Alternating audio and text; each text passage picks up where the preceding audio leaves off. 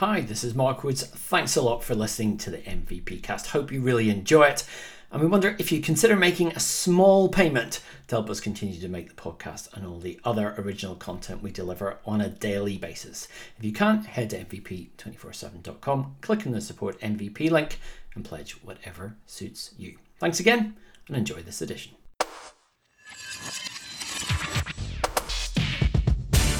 Whitburn pulls up for three, boom, knocks it down. Curry from the corner at three, puts it in. For overtime, makes it Garrett, right.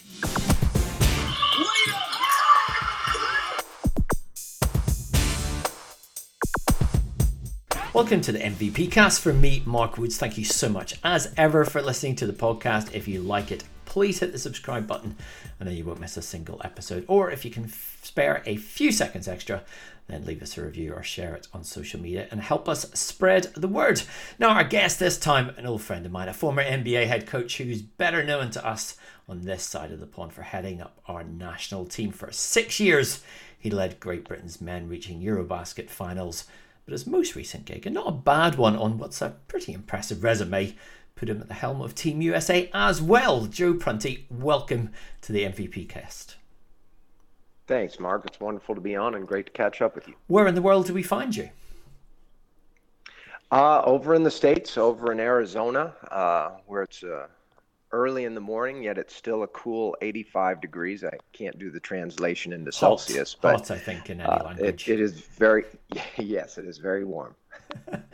We'll talk about the GB and we'll talk about your extensive NBA career in a moment. But let's go back a few months here. Yeah, you're on the sidelines again as the USA head coach when the States played its latest round of AmeriCup qualifiers in February. That's the equivalent of our Eurobasket qualifiers. And I'm sure for you, that was quite the special experience. Oh, it was amazing. Absolutely amazing. Really appreciated it. Not only to first be an assistant coach in the November window, but then to become the head coach in February. Loved both experiences, appreciated them immensely. And, I've also, not only coached some great players, but have gotten to know some amazing people as well along the way.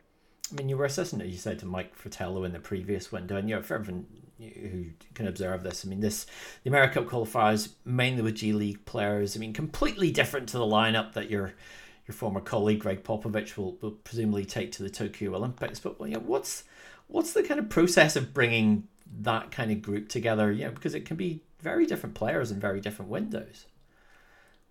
It's a great point, and in fact, it was. For the two windows that I was involved, we did not have one player that was the same. So definitely different players, literally in terms of not having one guy that was the same, but also a different circumstances under which we were trying to assemble a team. And what I mean by that is in November, the NBA season hadn't quite started. The G League season was up for debate as to how that was going to be handled. Players were still trying to figure out opportunities overseas. Some maybe have had them, some maybe were still working on them, others were not sure as to the route they were going to go. So our team in November was very similar in age, similar in experiences. A lot of guys that had either been in the G League, had known each other. Some that obviously had played overseas as well, a few guys that had some NBA experience. Whereas in the February window, now you were looking at circumstances for players where the NBA season was already in full swing, as everybody is aware of. The G League was going on or about to be going on. Guys were signed overseas to contracts. So it was... that group was built with a wide variety of experiences, meaning Joe Johnson, who's been, a multi-time all-star, an outstanding player, an Olympian, been involved with USA Basketball, to a guy like, KJ Fagan, who hadn't even signed or played in a pro game or signed his first contract. And ironically, we got to our first practice and he did sign a contract and had to leave the team and is having an outstanding season over in Bulgaria. But you can see the diversity of the group with a 39-year-old who's got a wealth of experience all the way down to a 22-year-old who hadn't played a professional basketball game yet. Is there a future in this? Because obviously Jeff Van Gundy coached this group at this sort of level for a few years and won the America Cup. I mean, is this a permanent role? Where does it go forth for you from this? Well, the circumstances it changes, right? It depends on what is going on in sometime in your situation. Meaning, so the three coaches that have done this in the windows are Jeff Van Gundy, Mike Fratello, and myself. And I know I spoke with both of them. Obviously, Coach Fratello, I worked with him, and he was amazing in so many ways. Not just the basketball aspect. Somebody that I still talk to as regularly as you can in this business when you're just traveling and doing as much as you are. And he's really keeping busy with his broadcasting. So it's not always easy to stay in touch. But the point is, I leaned heavily on them in terms of asking questions like, the practice plans in regards to the time frame that you have to work with, looking at the games and the travel and being on the road as opposed to being at home. So that having been said, I would love to continue doing it, but one of the things that impacted me even doing it with Great Britain is that when you have another job, it's very difficult, or when you have a full-time job, coaching in those windows is, I don't want to say impossible, but virtually impossible. And so it's to be determined, so to speak. Let's look at Great Britain. You took over in 2013 and went all the way to 2017, 2 Eurobaskets amongst all that. I mean, let's go back to very first principles. Where did that path to succeeding Chris Finch in the role come from? Well, the initial conversation started with, I still to this day remember getting the phone call being asked. Lee Hine had called out and said, would you have interest in coaching the Great Britain national team? And I was, to a certain degree, very surprised. Wasn't even sure I fully believed it.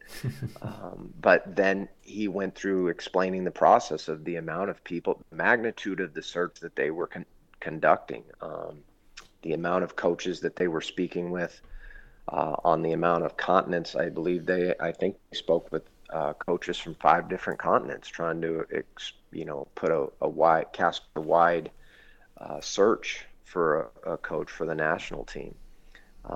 So I started that process with him and, eventually spoke with the board, but it was, I would say, at least 5 interviews. I believe that at one point they did say that they would like to, with the last few candidates, try to have in-person interviews, but as it got down later, I think with technology, we ended up doing some stuff over Skype. Obviously, even that's become more prevalent now with Zoom and things like that, and the circumstances that we're in. But the point is, it started with an initial phone call from Lee Hine, and then eventually we're speaking with Roger Moreland, Warwick Hahn, and accepted the job. And I just remember, I think I was in Dallas. I think I was in Los Angeles when I got the phone call that initially started it. Dallas when the position was offered to me, in terms of physical location, not the teams I was with.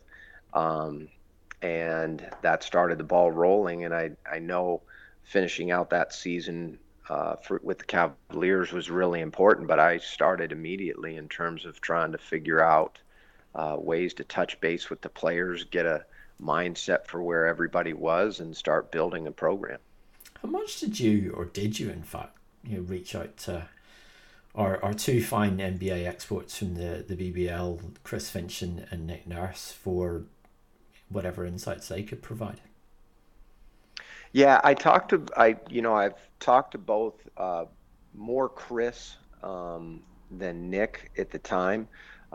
With Chris, I remember sitting down with him in Las Vegas at Summer League and really trying to get a feel for as much as I could. And part of it with Chris that was difficult was, not only did he change, but so did so many of the other people involved in the program, meaning like Warwick was kind of taking on a new role. There were other people in the administrative side that were going on to different things. So it was with Chris, he was explaining certain things with people that weren't even going to be in the program, which that's what I needed to hear from him because that's what he had gone through. So now it was just a question of the new people that were coming in on the board or the new people that would be involved, whether it was and it wasn't all these people, but any position that you could think of, whether it was the medical staff, whether it was the administrative staff, whether it was the national team's director, whatever it was, there was quite a bit of change at that time. And so just getting insight over to the general mindset from him was really helpful at the time. But again, with all the change, it was going to be different as well. Coming off the back of London 2012, when it was, there was more funding, but there was a structure there and that had built up over 7 years really as well. There were a lot of veteran players who reached the end of the road internationally wise after those Olympics. And you arrive and it was different. What was your sense of what you find upon landing on the ground, when you really get a proper sense of what's going on, of what this program was, as you're preparing to head straight into the thick of the action at the 2013 Eurobasket? Right. I think one of the things that there were a couple of things that surprised me. One was there was a lot of frustration with the way things had gone. There was a lot of concern for players as to the experiences that they had. And there was a lot of people who looked at the London Olympics as a destination rather than part of a journey. They looked at it as, okay, well, we just have to get here. And once I realized that was the case, basketball for a little bit for me became a little bit secondary in terms of it. I knew that I had to have a plan on how I wanted to play or how we wanted to play. I knew that we had to have, a good system in place on both sides of the ball. What I didn't realize was, after accepting the position and starting to have conversations with people, is how many guys were just frustrated with how things had gone. And now it was a question of, how can we make this work? I can't necessarily speak to what has happened. I can tell you what I see happening moving forward. And so lots of conversations with guys like Andrew Sullivan, Dan Clark, Kieran Achara, who all played. Lots of conversations with Luol Deng, Joel Freeland, Joel's agent, Pops Mensah-Bonsu, guys that didn't play. Those conversations, ironically, continued to evolve, not only at the beginning, whether they did or didn't play, but they grew each year. I still talk to most of those guys at one point or another, at some point during a calendar year, and have built very good friendships and relationships with a lot of these young men that at the time were just, this is where they were in their careers, and their careers even evolved from those points in different directions. So ultimately for me, the initial starting point with a lot of or with the program was getting in touch with a lot of the guys and getting a feel for where they were and what their thoughts were about the program, sure where it is now, but really where it can go moving forward.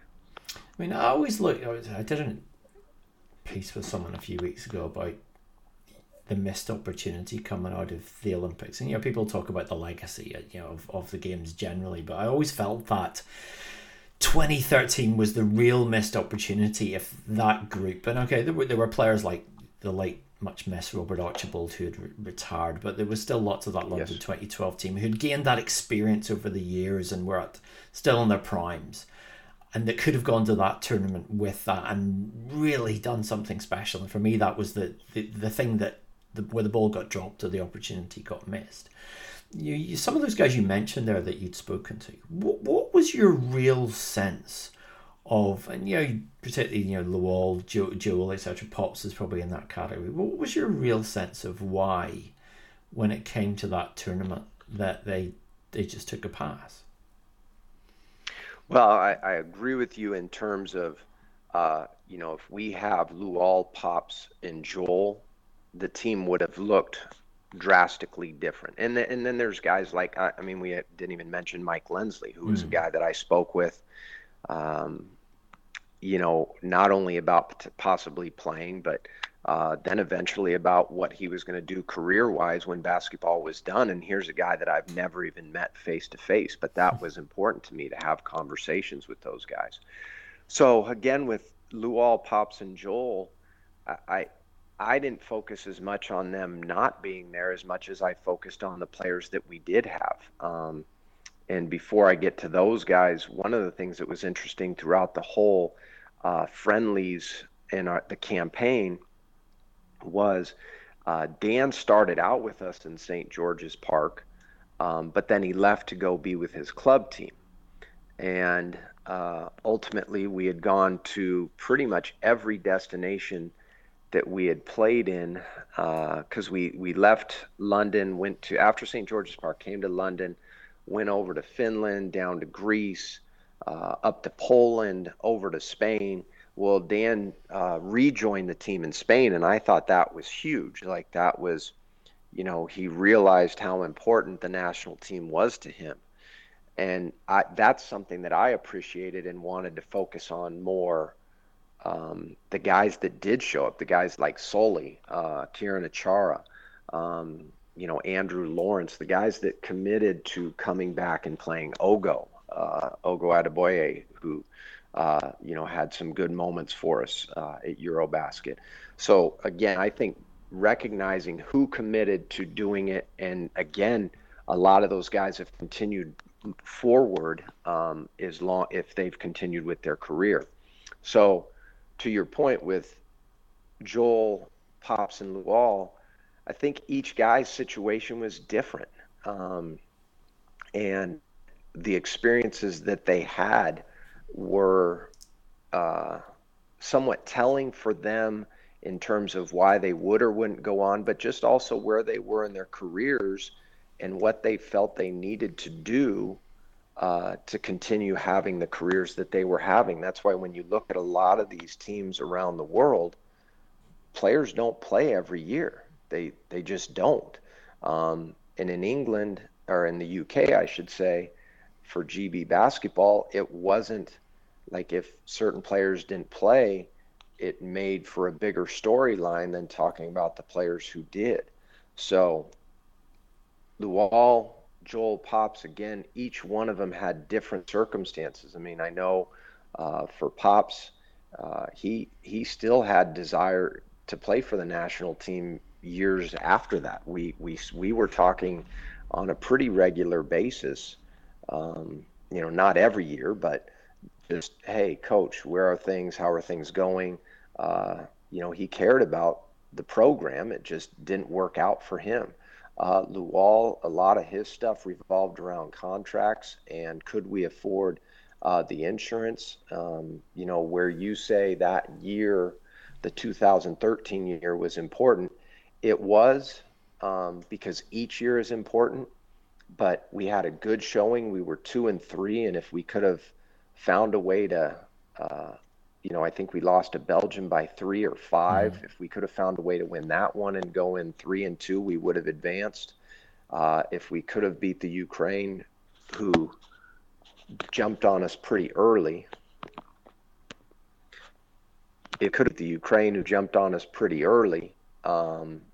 then we could have advanced, and then we would have been in a different circumstance.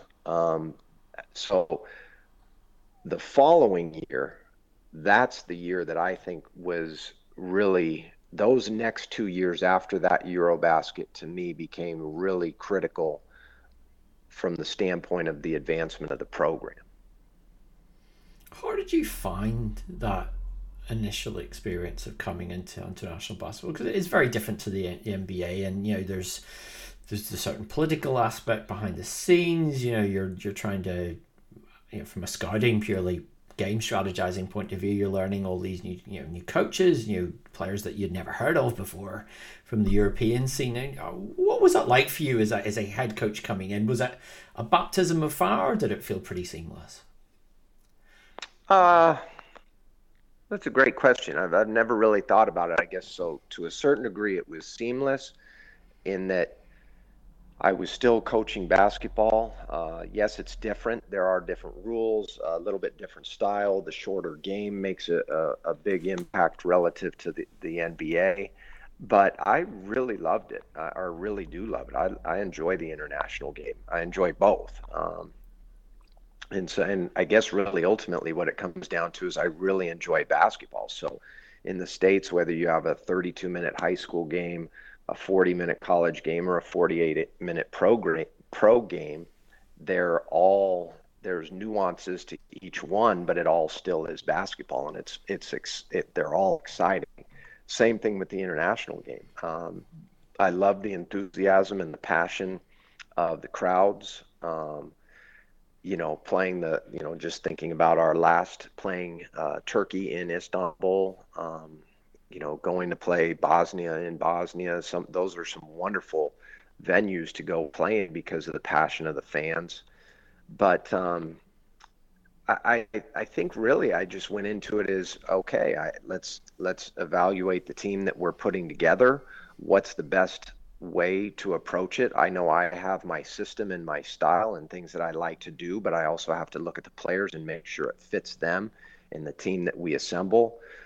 Loved watching the opponents, but the international coaching and the different things that teams run, and like all coaches, try to take some of the things that they do and see how it would fit with our team at that time, but also put things away and keep them for possibly next opportunities, and if those things will be better with a different team or in a different situation. So I really loved it. I think for me, the coaching was still coaching, and there were things to learn, like I said, about rules and the game and the flow of the game and so on and so forth. But there was a lot more administrative things that I know I need to pick up on, like the travel throughout Europe and getting from point A to point B, and realizing that, yes, it might be a 3-hour flight to get from Greece to Poland, but when you factor in getting there 2 hours earlier, the layover in another city, the 2-hour bus ride once you arrive. So when somebody that's not on the ground with the team says, oh yeah, it's a 3-hour flight, but then you realize it's a 9 to 10 hour day, that's a different deal. And those were things that I learned very quickly, and it helped me, and I think the program moving forward for how we planned campaigns and the friendly schedules. I mean, there was a real difference even from 2013 to 2015, and 2013 there was still the UK sport funding, and that was still there. Then it kind of all, in a sense, financially it bottomed out, and there was insurance issues. Certainly the quality of the hotels that the teams were staying at, both for men and women, was dropping by then. How much of it, you were very committed to this program, but was there a pause for thought for you at any point in going, this is not quite what I signed up for here? No, and I understand the question. Um, Although there were a lot of things that I didn't sign up for per se, I never thought of walking away. From my perspective, it was once I really started doing the dive into the conversations with the players and the people that were now coming into the program. This whole thing was always about gaining the enthusiasm and the passion for the game that can be there. There is talent in the Great Britain program. There are players that have or have not played in the system, meaning the age groups for the national team that are really good. And the sport to me can continue to grow. And that's one of the things that I've always been excited about watching the program evolve is I was a little there's so many people that have been on the outside looking in and saying, hey, I can do that and I can do this and we can do this and we can do this and this can be better. And the infighting to me within basketball is like, let's just knock off the nonsense and let's get down to the meat and potatoes. And one of the things that for me was meat and potatoes was the players wanting to be a part of it. The players wanting to take ownership of, hey, this is our program and we can do special things. And that's why when I, even though I was with Team USA, I was keeping track of what was going, like Lual coaching for South Sudan. I was keeping track of that and was trying to stay in touch with him and tell him what a great job he was doing. I was watching Eurobasket and checking out those scores and seeing how we were, how Great Britain was doing. And I like the way you just called it we there. That was good. Yeah, there you go. But I, Coach Fratello and I in November were checking on both the Ukraine and Great Britain because we want to see yeah, exactly. We want to see the team succeed. And so for me, to follow this GB team and see that 11 of the 12 guys that played in this past window were guys that either played while I was coaching the program or guys that I helped recruit and started initial conversations with. Guys that, again, in 2014, people were, instead of being consumed with, hey, well, this guy's not playing, that guy's not playing, I was consumed with, how do we go get this guy to play? How do we get, one of the players who played in the November window, didn't play much, is a young man by the name of Rex Pfluger, who I believe is playing in the BBL. For Newcastle. Rex was a guy that I found out he was, had British ties, and was speaking to him just as he was graduating from high school and beginning to start his career at Notre Dame. And this was a guy that I felt like, hey, moving forward with his pedigree, with his, watching him and his athleticism, this is a guy who could really help the program, not necessarily right away, but I want to get him involved as quickly as possible, but for sure in the future. And unfortunately, he's had some injuries throughout his career that have kind of made his career go in a different direction, but he's still a very good player and someone that's worthy of keeping an eye on to have in the program.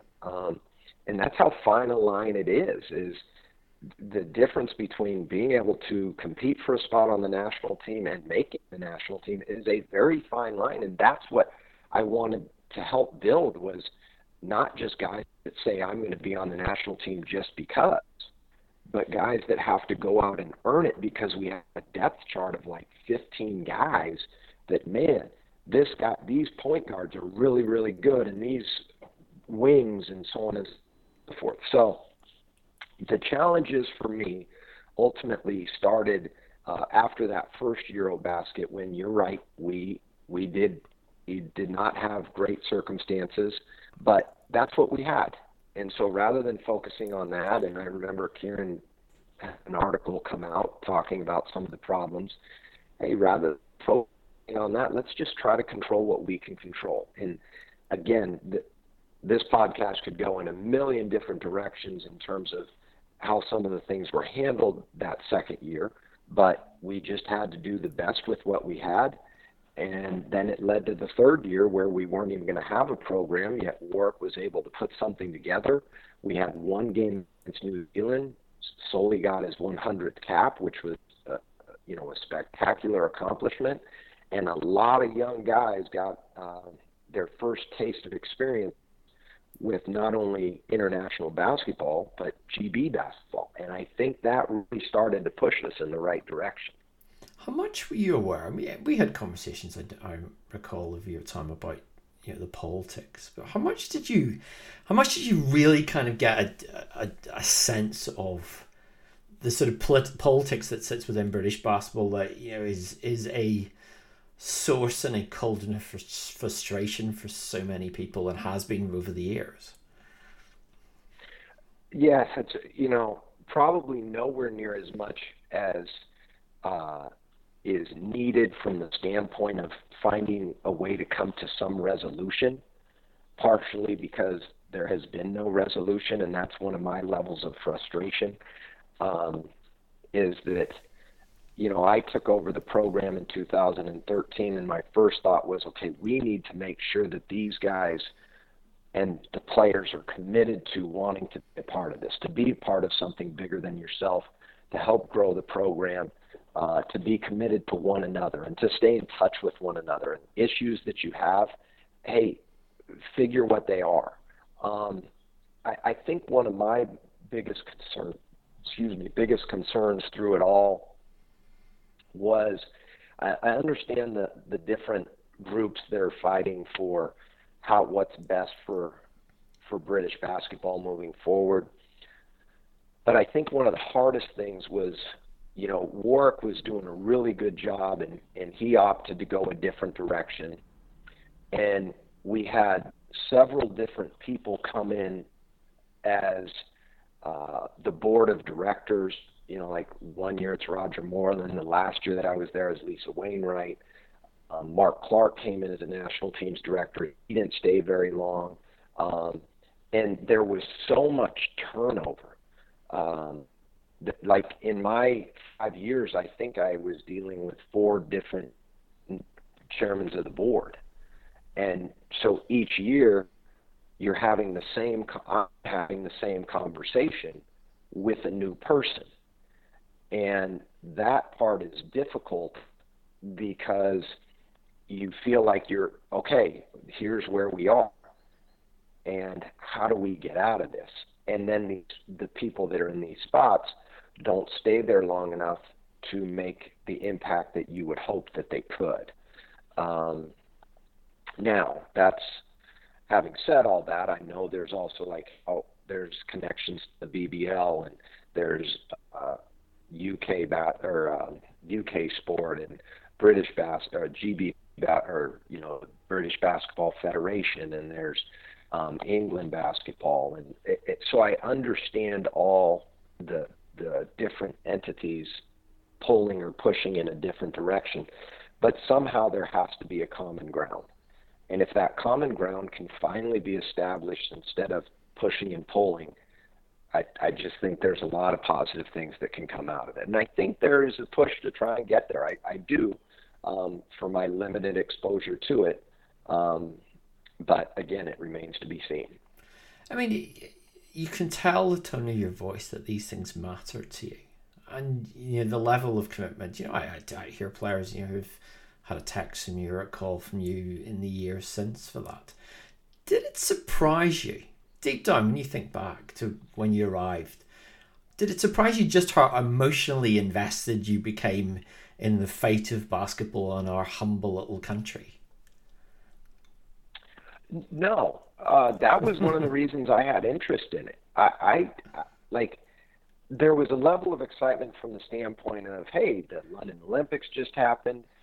There was a level of excitement that, British basketball had gone through this extensive search. I mean, what I was told was there was 160 people on 5 different continents that were potential candidates. And I became the person that was chosen. And that's a big honor. Like that I don't know if it's true. Even if it's not, I'm still in charge of this program with Warwick Kahn, with the other people on the administrative staff, with the board of governors, with the assistant coaches and the medical staff that we assemble. And this is our responsibility to move this forward.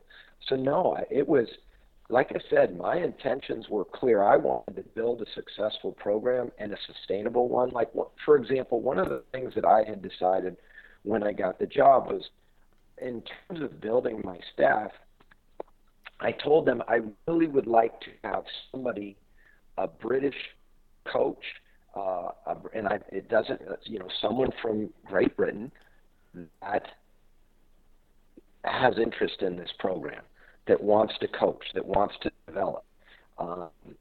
Would have loved to have had more local coaches coming to our camps and doing more things with them, whether it's sit downs and clinics and have them present, have me present, just get to know one another, dinners if we could do that, anything to help build the program and build the connection.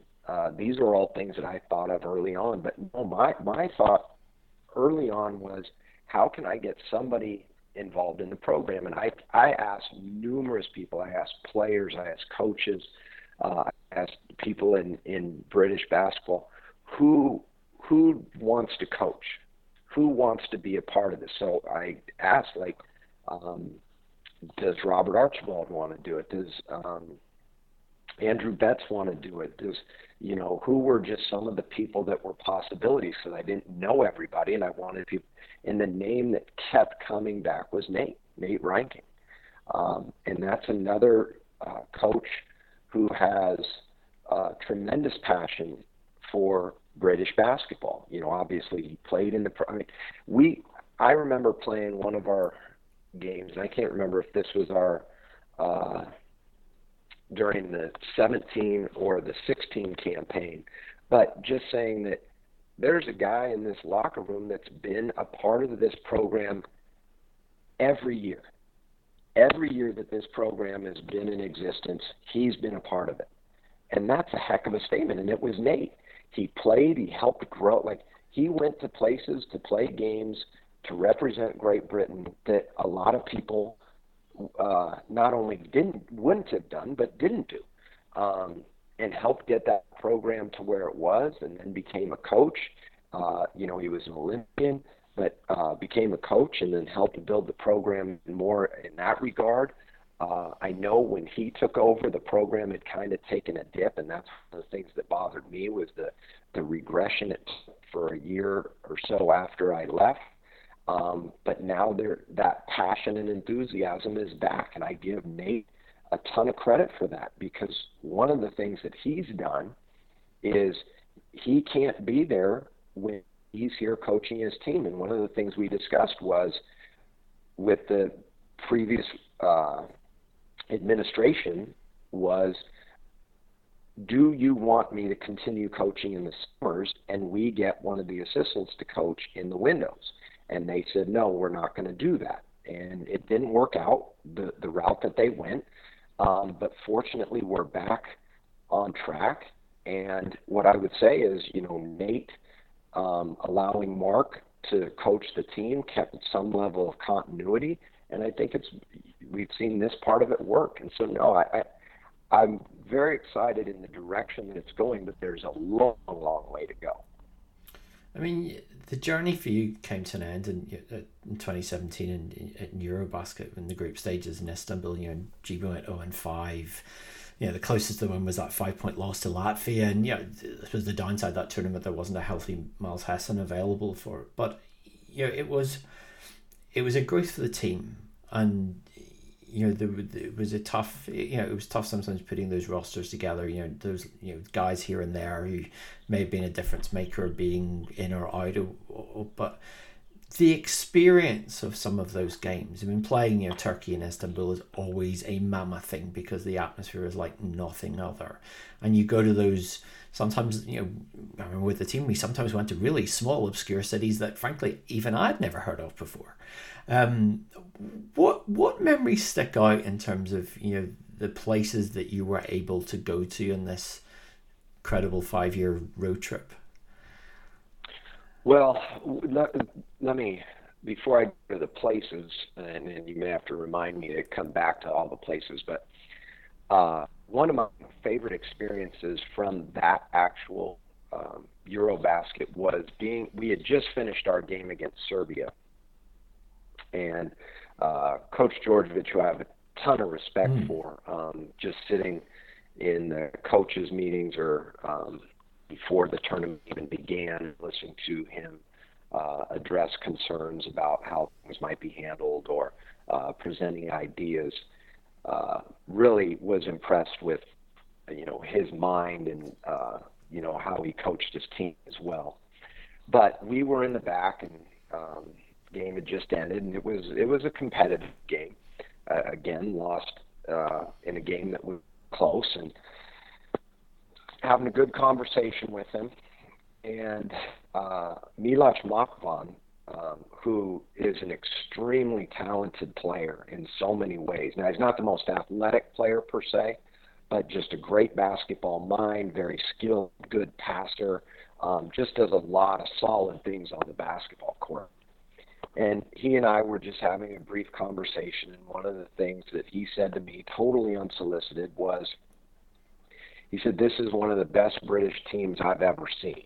And he said, in fact, it probably is the best team I've ever seen. And he said, "I don't necessarily mean you have the most talent I've seen, but you guys play really hard, you play really smart, and I truly believe that if you were not in this group, that you would have advanced." He said, "This group is just," and he didn't call it the group of death, some people did, but if you were not in this group, you would have had a great opportunity to advance because you got that good. And that meant a ton to me, because it was, like I said, unsolicited, an outstanding player who's had a very good career from a very well-coached team, and he didn't have to say it. So things of that nature that I've heard through the years, I really appreciated. Gabe Olashaney on the podium said some amazing things, and again, the thing that sticks out is that, if he remembered all the times that I had reached out, and that, one of the reasons that he played for Great Britain was because of me, and that's what excites me, is that he keeps playing, that he keeps representing the country, and it took a lot to get him there to begin with, but it has meant so much to him. And so those are things that I will always remember. But I think that just the different places, that there are so many special places to go and so many wonderful people to see. Some people that you know and you talk to and you're with, that you're friends with, but then others that you just come across, like maybe you're a translator in Turkey, or somebody that, maybe you get their number and you stay in touch as best you can. It's hard on a day-to-day basis. And so going to Istanbul, Turkey for the second time, I had done a camp there, but to be able to bring my kids there and to see just a special place in the world with so many historical references.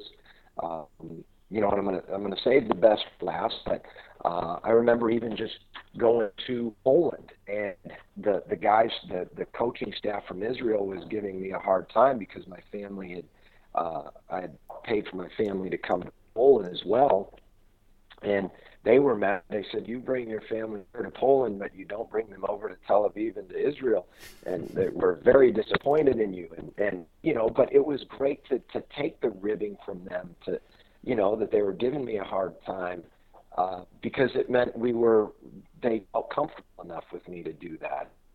And but again, going to Israel and being able to go see some of the things that we saw outside of the basketball, and they treated us very, very well. Going to Iceland and we landed at like 2 a.m, or maybe it was 1, but then had to take a long ride, and then getting up the next day. Basically it's just light all day there at that time of year. And so it just, there's so many fascinating things, but then being able to go to all the different places in England. I mean, London in and of itself is spectacular. And this is the best for last, right? Like, just all the different things you can see. And I not only went over there as the coach, I went there a couple of times with the NBA teams that I was with, and got opportunities to see even more things. But going out to St. George's Park, and what a spectacular investment that is for, the national football team. That, the amount of fields and the commitment to have so many pitches. I remember going into the indoor pitch, the full-size one, and looking over it and thinking to myself, this, and I'll call it a field, but this field is massive. Like, just being in awe of the size of the pitch, like how big it is. I'm trying to corner kick and I'm barely getting into the goal box. Now that's a little bit of an exaggeration, but you just realize how big it is. We were in Manchester and getting to go to a Man City game, and trying to go to a Man U game, but going to the Man City game and listening to the fans and the passion, and being in the Copper Box and hearing that same passion. There's an enthusiasm for basketball there that I just think is untapped at the moment to a certain degree. And I think there's a lot of people with a lot of great ideas. And so I got to do and see a lot of special things. And like I said, I can go on and on about all of Europe and London and England, and going to Worcester and, all the different places that we went. But I'm very appreciative of all the experiences that I was able to have. I mean, we talk about the players that you brought through, and that are still the core of it's not even the core of most of the team at the moment. There's one guy I want to ask you about, and I say he's coming on the podcast soon. But he was a player that you brought in, and that it was to the surprise of some people, and it was equally to the surprise of some people. He became one of your regular starters and one of your go-to guys throughout your entire tenure, and has now gone into coaching, and that's Gareth Murray. What did you see in Gareth, who wasn't at a big college? He was at a very small junior college. Was a guy that won his place in the BBL through a tryout. Wasn't a heralded player in any way. And here's this impressive guy who made himself better and became a starter on the national team at a tournament. What was it you saw in him? As a player that you gave him that role, but perhaps that you thought, hey, this is a guy that could go on and be a coach as well. Stability. This was a guy, consistency, stability. You knew what you were going to get from him. And you also knew that where there were so many people that would think about, well, I have to score, or I'm a more heralded player. Like my story is I've signed big contracts and I've been the man and I'm going to do this and I'm going to do that. He never came in with any preconceived notions other than, I'm going to work as hard as I can. I'm going to give you everything that I can. I'm going to do the best that I can for you. And there were times, we actually had an instance where there was confusion. We were in London, out Westfield Mall? Yes. Yes. And we were staying out there, and we had some confusion. And long story short, Gareth actually left the team briefly, but it was never with the intent that you're not going to be a part of it. And we got that cleared up. But the thing with him for me was, I knew I can count on him to do what he needed to do. If he had a shot, I thought he can knock this down. Now, I always was going to want more, as you always do as a coach, but he could make an open shot. Defensively, he was going to know the system, and he was going to take on the toughest assignment. And so what I'm proud of is that, for as much as people questioned it, when you have somebody that every day that this is what you're going to get from them, there's a value in that. And now, obviously, when it's a superstar and you know you're going to get 20 points and 10 rebounds from this. Like, every day we knew in San Antonio what we were going to get from Tim Duncan. Every day in Dallas, we knew what we were going to get from Dirk Nowitzki. And I can, Brooklyn, Kevin Garnett, I can go up and down the list of guys that I've been blessed to be a part of that are superstar, elite level players that not only did you know what you were going to get, but it was going to be spectacular. Gareth might not be spectacular in terms of what he does or how he does it, but he was there every time. He was always available. He was always committed to the team. I remember our game against France in the first Eurobasket. We talked about how this is what Nick Batum is going to feed the post. He is going to cut baseline. They're going to try to hand it to him, and we just got to make sure we take that away. And literally on the first play, here's the guy that I'm telling you is the most reliable, dependable player that we had in terms of just doing what his job was. Not necessarily the best player, but he was consistent. And on the first play of the game, Nick Batum feeds the post, cuts baseline, gets the ball, gets a dunk. And I look immediately out on the court, and Gareth is like, he's, looking at me like, patting his chest, or, he knew he messed up. But for as frustrated as I was, it was like, hey, I told you we have to take this away. I also know that it was never going to happen again. So I was really upset that it happened at the moment that it did, because we talked about it. But sometimes you just have to go through something one time, and that's the whole thing with go through it one time, and then he knew how to figure it out. And I think he's going to have a great career as long as he wants to continue doing it. I respect and appreciate the level of commitment that he's made to the program. Great family man. And, a guy that, again, try to stay in touch with, a couple of times a year as best I can, and always welcome the opportunity to chat with him.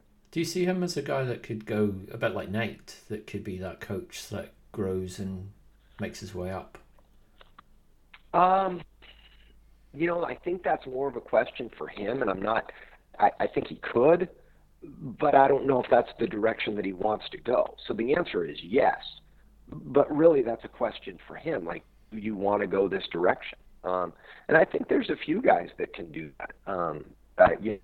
I think guys like Tieran is a guy that has had a tremendous amount of passion and enthusiasm for British basketball or GB basketball, and not only developing his craft as a player, but his post-career and how he's gone about things. This is an extremely intelligent young man, extremely committed person to, like, not only his craft, but to basketball and growing the game, and helping others and helping others help others, which is a huge thing. Like, he not only wants to talk to people about basketball, he wants to get those people talking to other people about it and how to grow it.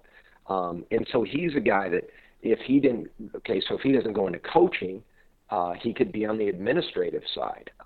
You look at somebody like Luol. Luol actually is coaching, and he's more of an administrative role, but he took on the job of being the head coach with South Sudan. So Mike Lemsley, whom, again, I only spoke with a few times, but he went into coaching. So I think that's one of the key things, is there is a wealth of knowledge within the program, or guys that have been through it at one level or another that certainly can go in that direction. And I think it's a matter of speaking with each one of them as to where they are in their life, and do they want to pursue something like that in the future.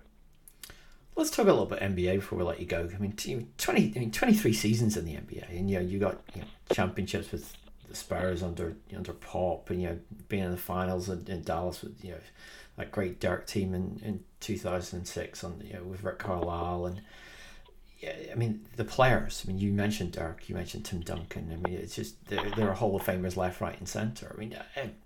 Can you pick? I want to ask you to pick one. Who's your favourite players from that stint that you've had the the pleasure and the great fortune to work with? That's a great question, and the answer is no. You really cannot just pick one, and I'll tell you why. For as good of for as great of basketball players all of those guys are, they're amazing people. They're people that some you talk to more often than others, but a lot of them, when you see them, it just picks right back up. And what I mean by that is Joe Johnson and Brandon Bass were part of the Team USA. And one of the things people have said about a guy like Joe is that he's really quiet, doesn't say a lot. Joe and I have had wonderful conversations through the years, and in particular on this last trip together to Puerto Rico. Not only leading into it, but once we got there. And since, we've had some good exchanges, whether it's phone calls or text messages. And just seeing where he is in his career and his family life. Brandon Bass, same thing. So to Joe, I was fortunate enough to coach and work with Joe in Brooklyn, and then here we are 4, 5, 6, about 7 years later, and it's just special to see him again and sort of rekindle that relationship face to face. Brandon Bass, same thing. I was with Brandon in Dallas, and so again, to see him and to see where his family is, and to shoot him a text and just say, hey, what do you got going on right now? And maybe they've got an AAU tournament, or they've got something that he's doing with his family, or he's working out. That part of it with all of these guys like Tim, Dirk, David Robinson, like just reaching out to LaMarcus, who, made the decision to retire the other day. Like, I feel, there's a sense of sadness that he's decided to retire, because what a tremendous person and what a tremendous basketball player, and how much he's committed to the game.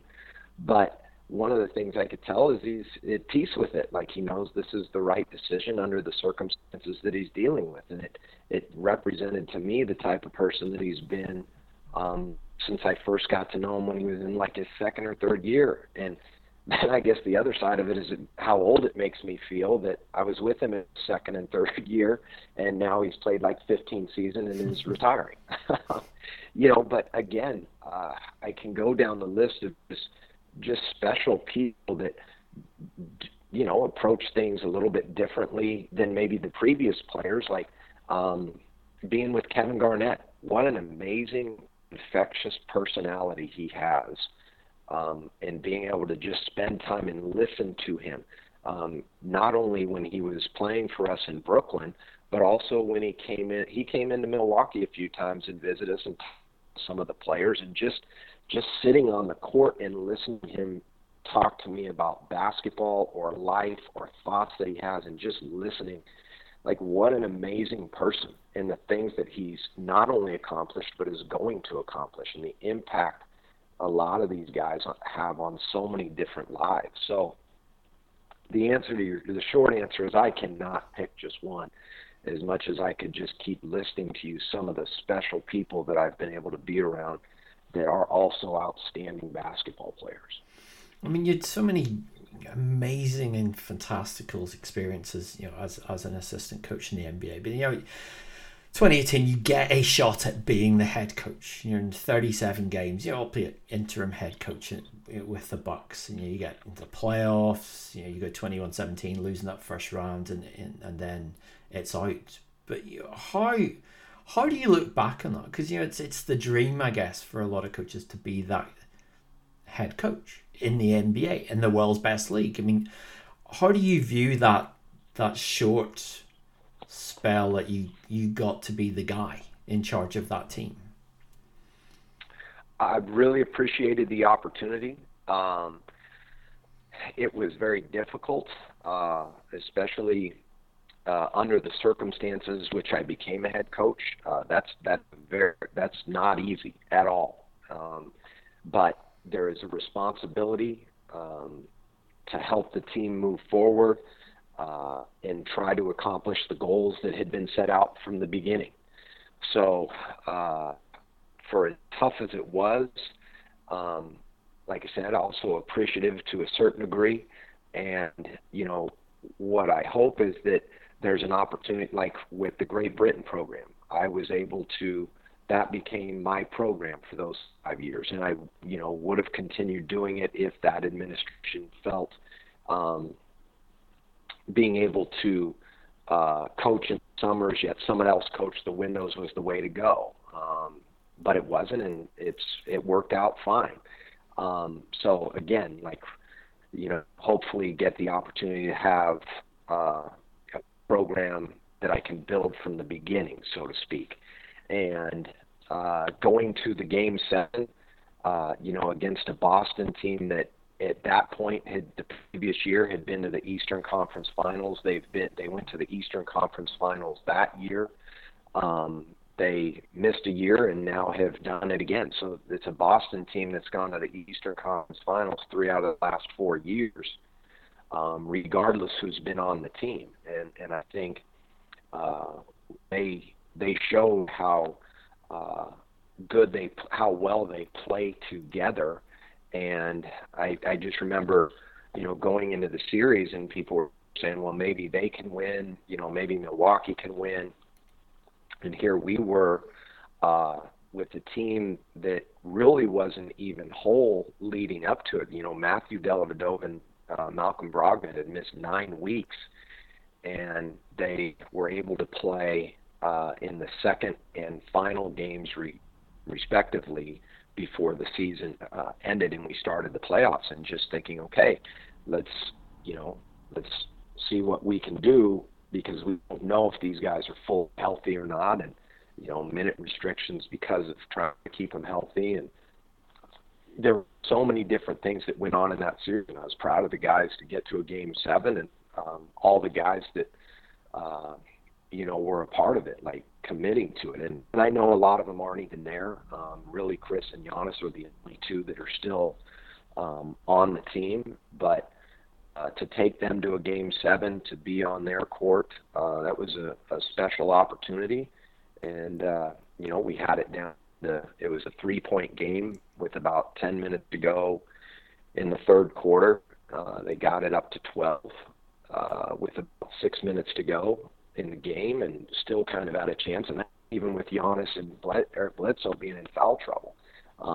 So a lot of special memories from that group, but also just my time in Milwaukee in general. A lot of great people that I was able to work with. Coach Kidd is an amazing coach. I'm so excited that he had the opportunity to win another championship last year with the Lakers.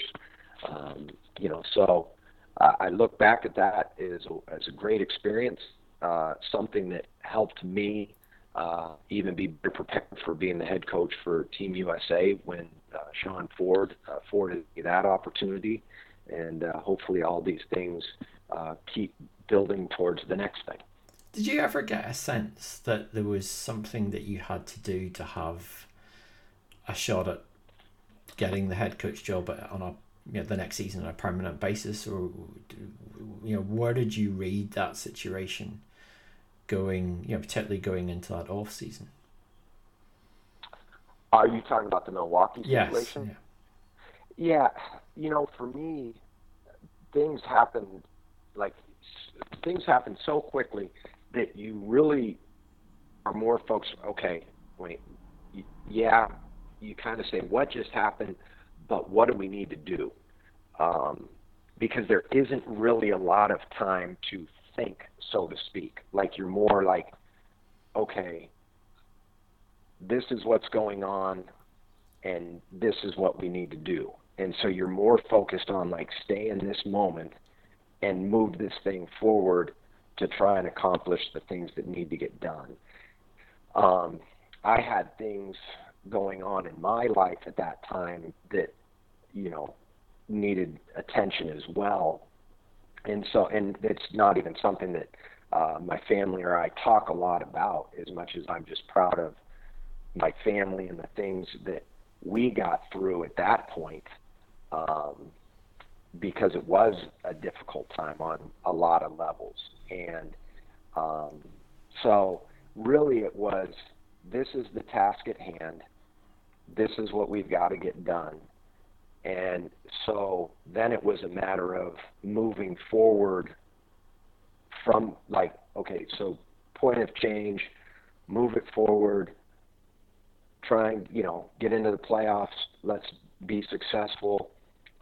Then it was, okay, possibly getting an opportunity to get the job on a full-time basis, not really sure what the mindset is, but get the opportunity to interview, so definitely take it, and then go from there. So it was never a, hey, I'm going to do A, B, C. Like I said, that's why having your own team from the beginning, and when I say that, I mean, you get a summer to prepare, you get a training camp, you get a season. In a lot of ways, there's a lot of difficulties there. I get that, but in a lot of ways, it's easier because you're putting in the things exactly how you might do it. Even though you've been an assistant, you've given input too. And so it's too difficult at that time. You really are just trying to get up to speed and go get through A to B to C to D and move forward from there. I mean, you got to work with Giannis, and he was exceptional then. Even greater now with the back-to-back MVPs. I mean, give us a flavor. I mean, seeing someone like him in practice and seeing his incredible exponential growth that he's had. What is unique in his DNA and his caliber as a player, and and how he approaches the game that's made him the player that he's become? Well, one of the things that you see first of all, to get to the NBA level, you have to be a special basketball player. It's such a fine line for so many guys. To be an NBA player as opposed to a guy that's in and out of the league, but even though that player is really, really good, or you know what I mean in terms of how difficult it is. The thing that's really interesting with Giannis is how much he absorbs the circumstances or the situation around him, and how much he embraces the opportunity to try to get better. That was, we arrived in Milwaukee and the team had won 15 games the previous year. And they didn't really turn over. The team did not turn over a lot. In fact, I think year to year, I think it was like 11 players on the team that won 15 games were back on the team that we coached that next year. And we won 41 games, went to the playoffs, had a significant amount of injuries, and a lot of growth that had to take place with a young player like Giannis. Jabari got injured that year, so we didn't have, both guys, it was just an unfortunate situation where we didn't have both guys. And when you don't have both of them out there together, that's just another opportunity missed for an experience for them to play with one another, and including Chris Middleton too. So with Giannis that year, you could just, one of the things that a lot of people talked about was, Giannis not shooting threes. And the reality was, it wasn't as if we said, Giannis, you're never going to shoot threes. That's what people wanted to make the narrative. Our approach was that Giannis shot 33, 34, 35 in his rookie year, but the team won 15 games. And so similar to what I saw in San Antonio, with Tony Parker, there was a year where Tony was, really praised for being one of the best finishers in the paint, and his field goal percentage was not only one of the highest in the leagues, but he might have been the best paint finisher in the league that year, which was a big deal. But one of the things that was discussed was, or you could see it, he just didn't shoot a lot of threes that year. And he was 5-6 years into his career. Whereas when, Coach Kidd thought about this, he looked at it as, okay, how do we help Giannis and help the team? And so, like we said, we want you to evolve into taking meaningful threes that will help win games not only now but potentially in the playoffs as you grow year over year over year. And so the three-point shot is just an example for him because it's not something that he has to do to impact the games. It's not, and we've seen that. But as you saw during our time there with his three-point shooting, each year not only did his attempts go up, but so did his three-point field goal percentage.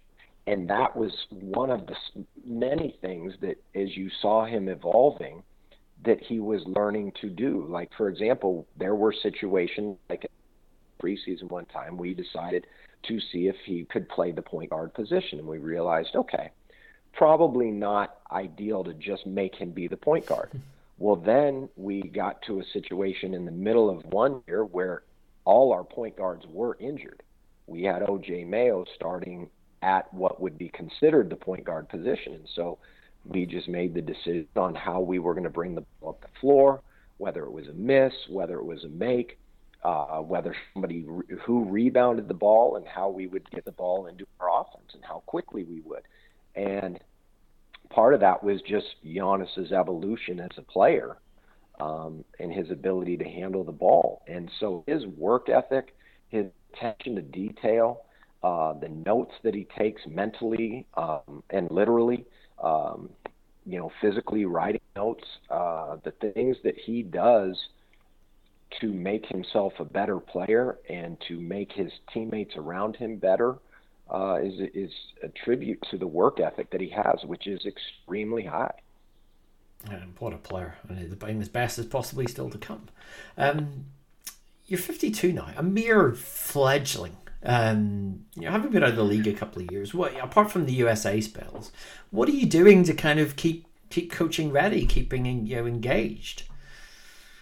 Yeah, so pre-COVID, I spent quite a bit of time visiting coaches and watching different programs on all levels. Went to several NBA teams, went to several colleges, actually watched some prep stuff, and just sort of evaluated what people were doing, what was best, what were things that might be beneficial or new that I could sort of add to my repertoire.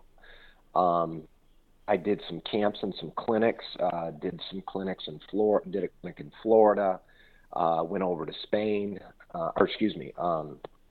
to France, did a clinic there, met Coach Collet, which was, an honor to watch him, the talk that he did some work with some kids over there as well, in some camps, done some here in Arizona, and a lot of that, again, pre-COVID, post-COVID, done several podcasts, but this obviously is the best one. Naturally. But have organized a lot of, and done some virtual clinics, I should say, as well. Continue to watch the game, follow the game, put together a lot of my notes, philosophies, organize different things, put a lot of files that I've gone through with coaching and seeing what different coaches have done throughout the years, still watching the game, putting different things together, talking to other coaches, seeing what they see. It's amazing. And having said all of that, I've also tried to make sure that I maximize time with family because it is amazing. You still can get consumed by this. And I want to make sure that I don't disregard them at all. And so I've been able to coach some of their games and some of the things that they've done. My son golfs, and I've been able to caddy for him a few times and coach my daughter's teams and my son's team. So getting that experience as well. And what I'll tell you is it's also very enlightening to coach that level as well, because there's an attention to detail that you have that, albeit different from the NBA, it's important. You learn very important aspects of, how to deal with people, especially in they're, like I said, they're extremely young and it's a totally different circumstance, but there are things that can help you as a coach, like the patience that you need to exude and the growth that you can have there. So I've also been able to host a radio show. I've started a mentorship business with a few different people. So I've kept very busy, and I've appreciated it, but definitely kept myself very busy. And is the hope to get back in the NBA? Is that the kind of top of the priority list? If it comes calling, everything else, those other sidelines get dropped, or what's the grand plan? Yeah, no, definitely. I would love to get back in the NBA and be working with a team and a coaching staff. But yes, that definitely is it. I have also spoken to different people about other possibilities along the way, things that maybe you didn't think about while you're going through the grind, but definitely would love to get back in and be working with the team.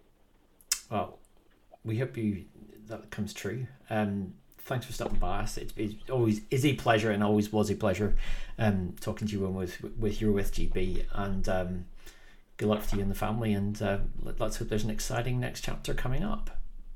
Well, I appreciate it, Mark. Always enjoy speaking with you. Appreciate our conversations throughout the years, and I was going to be on with you today. Thank you. Thanks for joining us, Joe. That is it for this edition of the MVP Cast. You can get all our previous editions at mvp247.com. You can also get them on your preferred podcast provider. If you want to reach out to me, as ever, get me on Twitter at Mark Britball. Another edition of the MVP Cast coming very soon. But for me, Mark Woods, thank you so much for listening, and it's bye for now.